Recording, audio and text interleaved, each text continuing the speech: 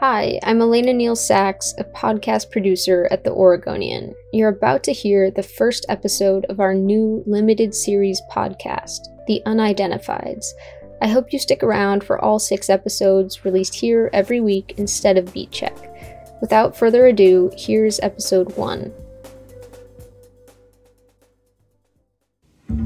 It used to be depressingly simple, the same sad, lonely story. A body is found, sometimes in a building, sometimes on the streets, sometimes in the woods. Maybe there's no identification. Maybe no relatives can be found. Maybe the passage of time has left the remains as nothing but scattered bones. No one knows who they were. The case runs cold. The remains end up in evidence boxes in law enforcement property rooms, waiting for another shot at an investigation. Unsolved, unclaimed, unidentified. Initially, we thought it was maybe what we might call a body dump. This teenage girl's family might not know she's missing. It's always been very close to my heart to help identify Jane and John Doe's. This is how it's gone for decades. Some version of this scenario has probably played out for all of human history, and it happens around 1,000 times a year in the US today, often enough that the National Missing and Unidentified Persons System calls it the nation's silent mass disaster. But in recent years, the story has been changing. I'm Reagan Mertz. And I'm Dave Killen. This is The Unidentifieds, a podcast from The Oregonian and Oregon Live.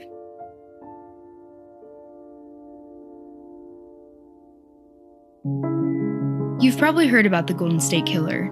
His arrest was a huge story in 2018 and was probably the first time a lot of people heard the term genetic genealogy. Criminals being caught through the use of DNA was nothing new, but this particular technique was. Instead of comparing crime scene DNA to an existing suspect, investigators cross-referenced it with genetic information other people had made public through websites like Ancestry.com and 23andMe.com. This allowed investigators to narrow their search to a particular family tree, and from there, to use process of elimination to arrive at a man named Joseph James D'Angelo Jr. as a likely candidate. They staked out D'Angelo's house and recovered DNA from his garbage. It matched the crime scene DNA exactly. The Golden State Killer had been found. None of the remains of the Golden State Killer's victims had been unidentified, but the process used to apprehend him was a watershed moment for the identification of unidentified remains. With numerous consumer genealogical database companies building an ever-increasing library of DNA data as people research their family histories, it's now possible to track people down without any initial clues to their identity. It doesn't always work. It's expensive and time-consuming, and there are some ethical and privacy concerns. But this is undeniably a revolutionary time in the field of forensic anthropology. Cases that long seemed hopeless now seem solvable. Searches for long-lost loved ones can be completed, and people who've existed for decades only as lonely, nameless phantoms can, if nothing else, get their identities back.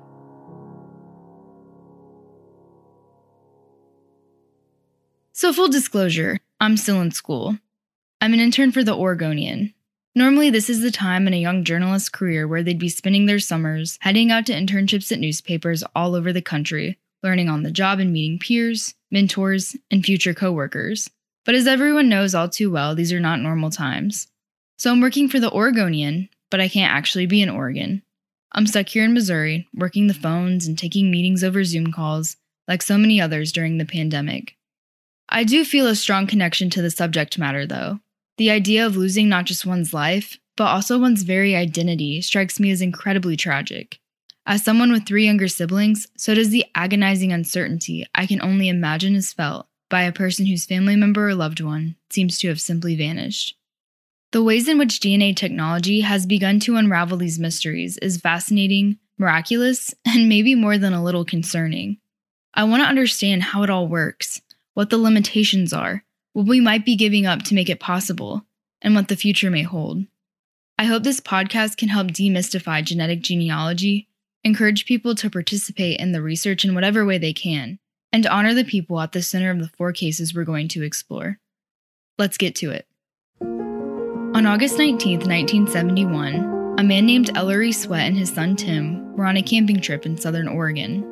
As they wound their way along the Redwood Highway, not far north of the California border, they pulled over near mile marker 35 to rest for the night in the camper they were towing behind their Toyota. The next morning, Ellery got up and walked into the brush to use the bathroom. As he made his way through the shrubbery and fir trees, he suddenly came across a horrifying discovery, what looked to him like a human spine and ribs. He yelled out for his son to come and take a look. Then, as they were walking back to their camper, Tim found a human skull. Ellery and Tim rushed to the state forestry office to report what they had found. An officer took their report and then went to secure the scene.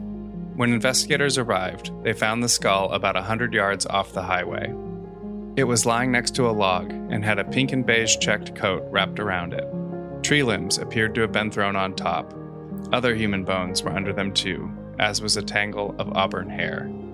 Upon initial investigation, it appeared to be the body of a young woman, 18 to 20 years old, tall and slim. No damage to her skull was found. Her teeth were in good shape, though slightly bucked. Her wisdom teeth had not come in yet and her fillings were intact. Photos were taken at the scene, and her clothing and bones were marked with evidence tags, put into plastic bags, and then stored in boxes. The last outfit the girl wore was a light-colored sweatshirt, that pink and beige checked coat with pink buttons, slim women's Wrangler blue jeans size 13-14, and brown shoes with brass buckles. She had 38 cents in her left back pocket and a folded map of Northern California recreation areas in her right. She'd been wearing a mother-of-pearl ring with a braided silver band, and it had a clue etched into it, the initials AL. But none of that led anywhere, and the case went cold. The remains became known as Jane Doe 79-940.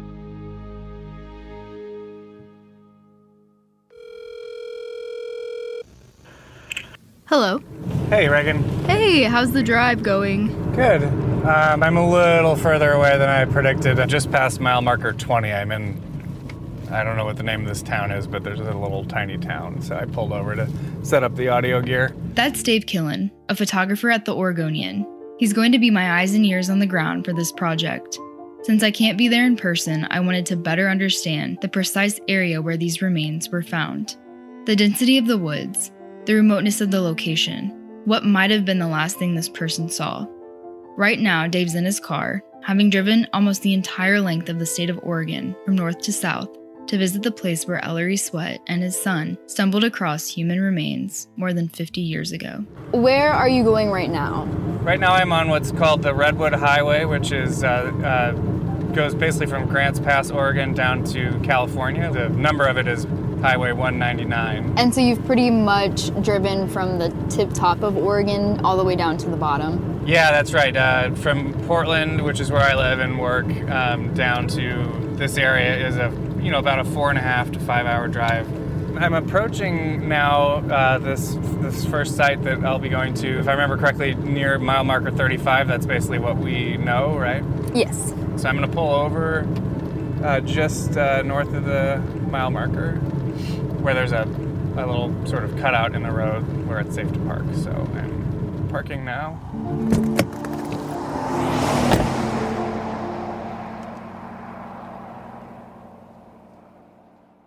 This part of southern Oregon is in Josephine County.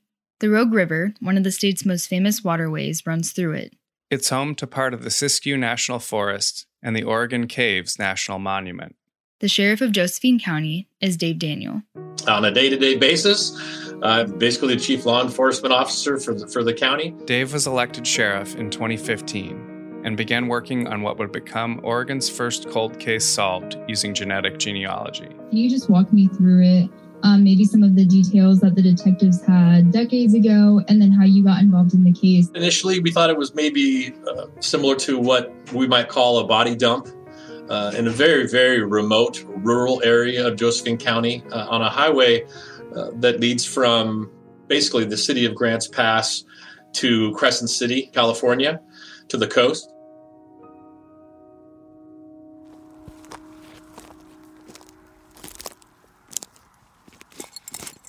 There's a plastic tarp right off to the side of the road. Looks like it's been here a while. Definitely sort of ominous looking, but there doesn't appear to be anything inside it. Dave parked in a turnout that may well be the same spot where Ellery Sweat and his son pulled over for the night back in 1971. Much as they might have done then, Dave bushwhacked his way a couple hundred feet back into the brush. So this is along the Redwood Highway, correct? Yep. Okay. And what does that mean, the Redwood Highway? What does that look like? It's basically, your typical 2-lane highway, so it's not a freeway. It's a substantial road. There's quite a bit of traffic on it, but it's 2 lanes, and at times, there's a passing lane. And where are you now? Are you still walking around, or are you just kind of staying in one place? I've been sort of walking a little bit deeper into the trees. Most of the brush is about my height, I would say. I'm about 6 feet tall, and that's about as tall as it gets. So I'm sure doing a good job of hiding me from the road. And can you still see very much of the sky from where you are? How dense are the trees when you're actually in there? Not terribly dense. This is not the kind of forested area where you're in shade all the time. I'm in the sun right now. But I think crucially, in this case, it is enough to conceal a body because, if someone's body was lying on the forest floor here, there's no obvious way to see it. And in fact, there could be a body within 20 feet of me, and I wouldn't see it just because of the density of the underbrush. And interestingly, I have just discovered some bones myself, although they are not human. There's a little jawbone here with some teeth next to a rusty tin can. And I'm probably 90 feet off the road, not far at all.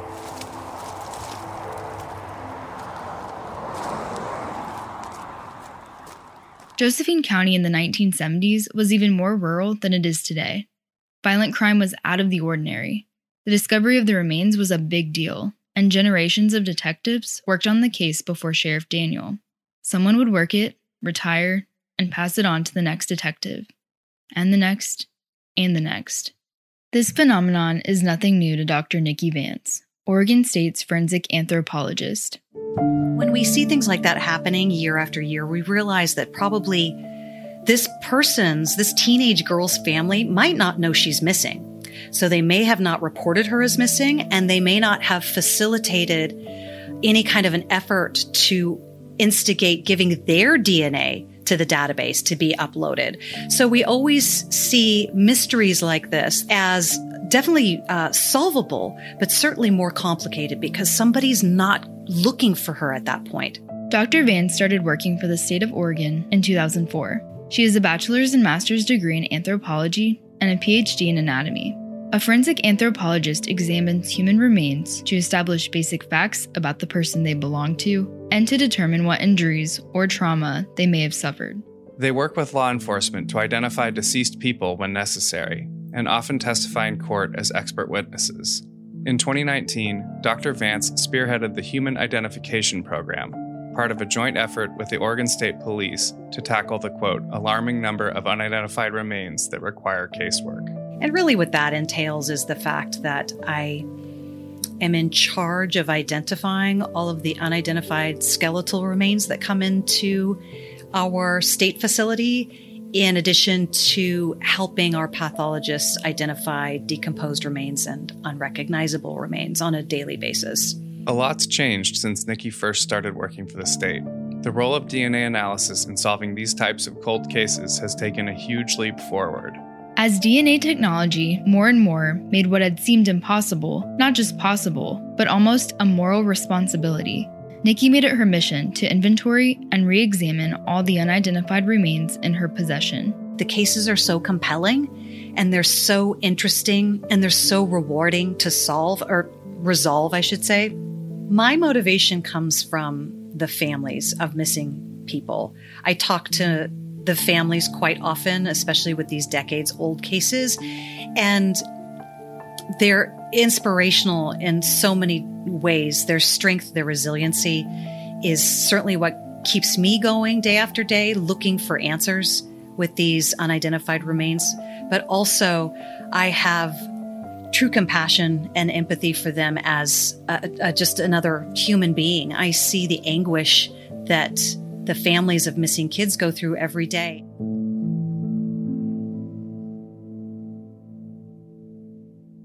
In 2004, the same year Nikki started with the state, forensic artist Joyce Nagy was brought in. She was asked to create a clay reconstruction of the girl whose remains were found off of the Redwood Highway based on her skull. Joyce had started working at the county sheriff's office as a forensic video analyst, but she had a flair for art, painting murals around town in her free time. So when her predecessor was nearing retirement, she nudged Joyce to become a certified forensic artist. I grew up in a law enforcement family. In fact, my mom was an artist. My dad was a police officer. And so, exactly, I'm just born and bred to do this. And Joyce went above and beyond to get her reconstruction just right. I actually took her in to see my dentist because she was missing her 2 front teeth.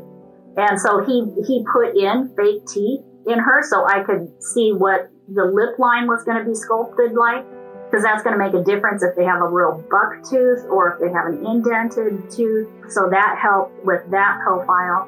According to an Oregonian newspaper article that Joyce had framed, UPS delivered the skull inside a bowling ball box surrounded by soft cotton.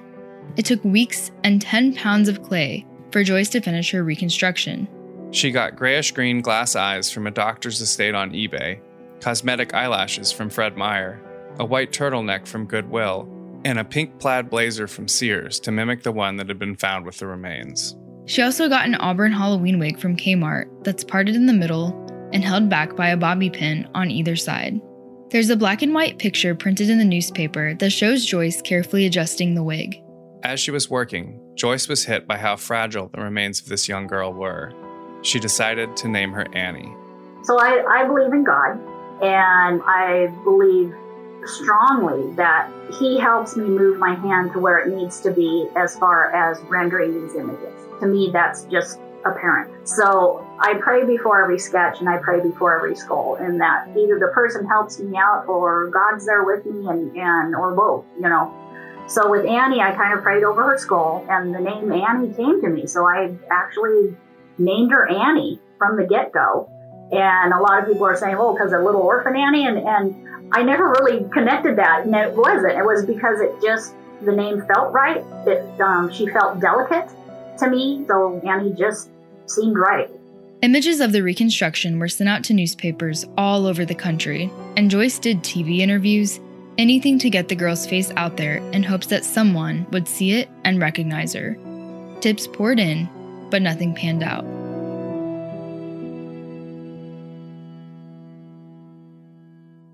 In 2004, Ken Seelig was a detective sergeant in Josephine County. He'd been on the force for 24 years when he inherited Annie's case. I was asked to identify the person and, identify relatives.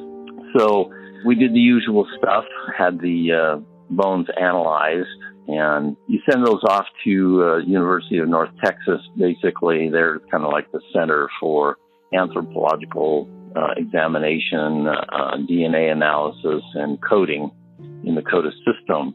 And then they get entered into a national database of missing, remains, unidentified remains. So that was done. And then around that time, it was relatively new. I had been put in contact with a gal by the name of Joyce Nagy, who was just starting out doing clay reconstruction of skeletal remains to put a face on these unidentified people. And so she agreed, and I sent off a skull of this young female, and Joyce was able to complete her work and put a face on this one.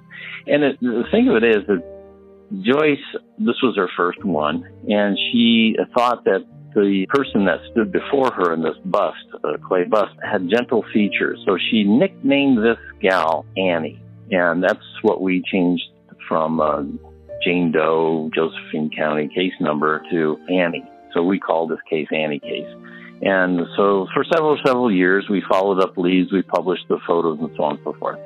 And then the case went cold again, and we lost leads, and I retired in 2012 or so.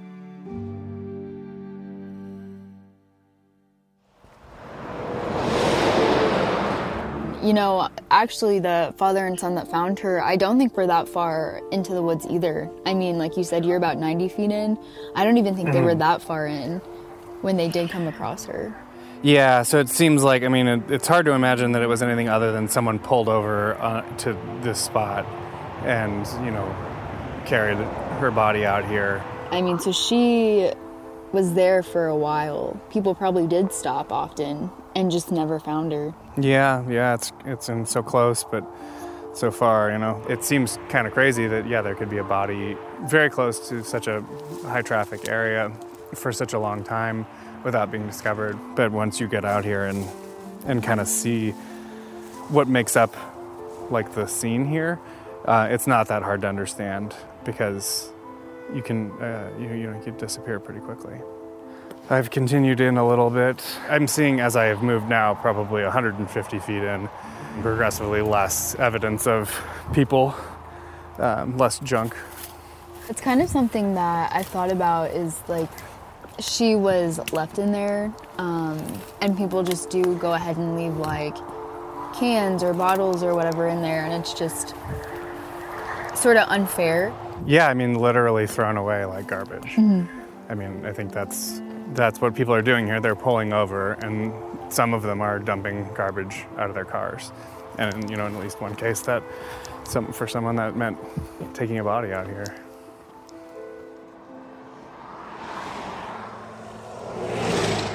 Even though he was off the force, Ken kept getting calls about the case.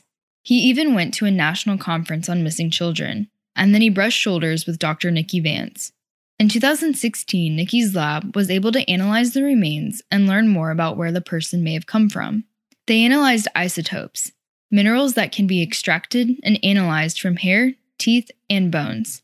They were starting to learn more about Annie. It tells us what minerals your body ingested during your lifetime and over a period of time. And her analysis indicated that Annie was from the Northeast and that she had migrated across the top of the United States near the Canadian border all the way over, and her analysis begins to fade in the Pacific Northwest. But it puts her in this area, basically. But the most strong indicator is that she was from the Northeast. And so we concentrated our efforts through the National Center, and they were able to come up with a lead, and it was a very promising lead. That promising lead turned out to be a dead end. A family saw Joyce's reconstruction and thought it looked like their missing daughter, but their DNA was compared against Annie's remains and proved it wasn't her. But meanwhile, an idea that would turn out to be a catalyst in sparking the first genetic genealogy breakthrough in Oregon history was forming in Ken's own home, with his wife Terry's interest in tracking her family tree. She wanted me to give a sample to genealogy.com, and so I did. And they came back with all sorts of information about my DNA origins in Europe and what nationalities that go into making me up. And also they told me that they were able to identify cousins that I have. And some of them they named, and they were accurate on those. Those were like first cousin stuff. And they also said I had cousins in Europe. Ken was intrigued, so he suggested the online genealogy websites to Nikki. At the time, before the Golden State Killer arrest, it was a novel and sort of half-formed idea. The vague thought that somehow these disparate uses of DNA technology could form a path to an identity. And she was also intrigued about that, but didn't know much about it. And promised to look into it and let me know what the feasibility of having Annie's bones or her DNA placed into genealogy or some other web search engine. And I didn't hear anything back from Nikki for quite a while. But fate continued to turn in Ken's favor. A periodic review of the missing children database turned up notes from Ken about pushing to find more relatives through online genealogy. The center contacted the DNA Doe Project. The DNA Doe Project was founded in 2017. It's a nonprofit organization that uses volunteers to solve Jane and John Doe cases through genetic genealogy. The organization solved its first case in 2018, and that same year, it took on this case. So all their work is through people donating funds and money for them. And she is an expert in DNA analysis as well. And she has a team of volunteers that go through genealogy records, public genealogy records, I might add, and that people get on the genealogy websites and they post who their relatives are. And so they took the DNA analysis, which took a couple readings because the DNA had degraded so much in the 48 years. But they took a couple readings, they refined their process, and they were able to get a DNA markers, basically, from this analysis. And they started their work on finding out who this person was or where they might be related or connected with other people in the world. Nikki says that the DNA Dope Project turned the tables for this case when they took it on. They asked us if they could work on our case for us. So we sent them a DNA sample. They processed that DNA sample in a new way so that genetic genealogy could be used. And their genealogists worked this case for weeks and weeks and weeks, found an actual family that this young girl may belong to. And then our Josephine County detectives took it from there, went to the family, contacted them, asked them about a sister or a daughter. And lo and behold, our Josephine County detective had on the phone line the living sister of this particular person.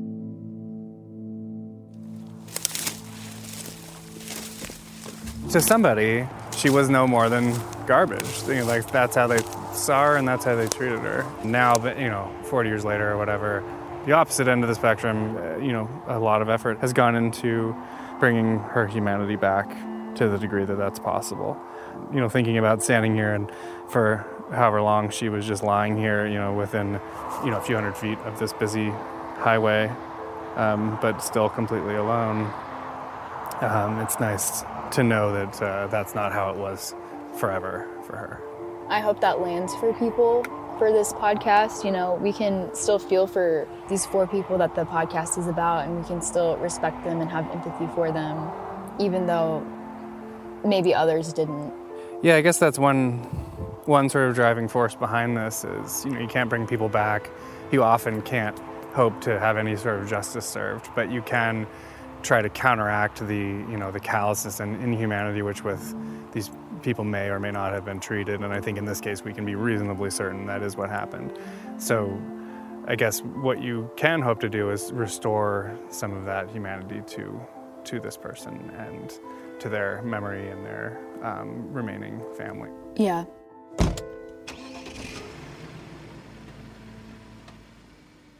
The next time Kin was contacted, Annie's lineage had been traced from New Zealand to Sussex, England, where researchers believe her mother was born. Her mother married a Canadian man during World War II, and then the newlyweds moved to Canada. And from Canada, they moved to Abilene, Washington. And I went up to Washington, the northern part of Washington, and contacted Annie's sister and told her I think I might have information. I spoke to her over the phone before we had a meeting, and she was quite reluctant, quite suspicious about the whole process, not very welcoming at first. But after I explained more and more to it and everything, she became very excited and emotional that finally her long-lost sister might be found. Annie's sister took a DNA test, and it confirmed once and for all that they were indeed siblings. After 47 years, the remains that Ellery and Tim Sweat found by the Redwood Highway had been identified. The initials AL engraved in the ring were finally explained. In a remarkable coincidence, the remains that Joyce Nagy had christened Annie belonged to a young woman named Anne Marie Lehman. It actually brought me to tears quite a few times where I would say, Annie is really Annie. It's like, and for her to be the first goal, and then to get her identified, and that I've been calling her by her nickname the whole time. It's just, that was really special for me. Genetic genealogy was the key to solving this 47-year-old case. So it's an invaluable tool to law enforcement, both in the sense of a criminal investigation, but also in the sense that we can identify remains if there is public participation in these things and solve cases that were previously unsolvable. Now, I will mention this. According to Annie's sister, Annie had never been in the Northeast, so the isotopes readings were wrong. all the clothing that she was found with, her jewelry, her shoes, her jacket, all of those things were of no value because no one that I interviewed, all of Annie's friends that I could identify and their family, didn't recognize any of those things. So the only lead that we had was her DNA. That's the only thing. Annie was the first unidentified remains case Joyce worked on in her career, and the first one she helped solve.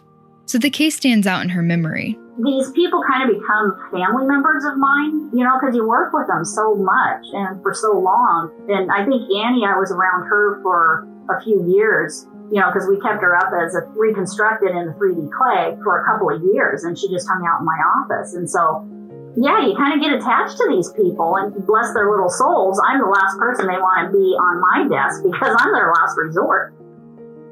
A black and white photo, possibly a school photo, of Annie shows her looking off to the right of the camera, wearing a cheeky closed-mouth smile.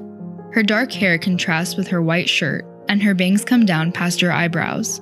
Detectives would soon learn a bit more about Annie, but never enough about why she vanished in the first place. They learned she came from a very troubled home. Her dad had a problem with alcohol.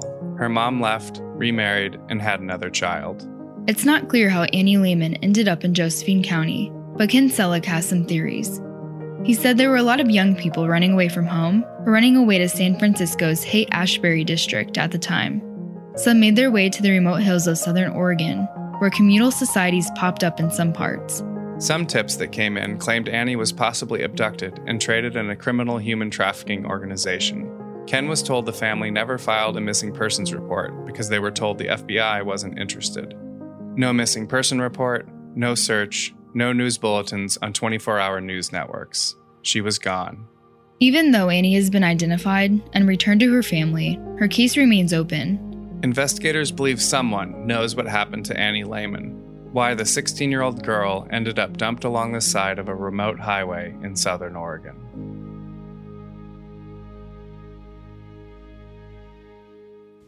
Next time on The Unidentifieds. Southern Oregon is again our focus when a tiny body is found in a remote reservoir in the mountains outside of Ashland. The child was wrapped in blankets and weighed down with pieces of metal. Buried under a marker that simply says, "Unknown baby boy," the remains were eventually exhumed, and the search began for the identity of the oldest set of unidentified remains in Oregon. The Unidentifieds is a production of The Oregonian and Oregon Live. Regan Mertz reported remotely from Missouri. The podcast was edited by me, Dave Killen, alongside Andrew Thien, Teresa Mahoney, and Carly Imus. Thanks to McKenna Bach for the theme music. You can find more Oregonian podcasts at OregonLive.com/podcasts. If you liked this project, give us a 5-star rating in Apple Podcasts and leave us a review. Thanks for listening.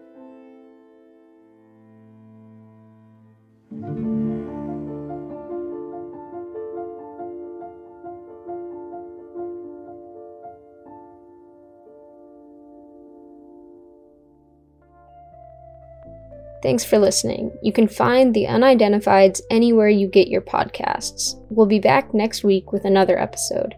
If you like what you hear, follow our show and leave us a review.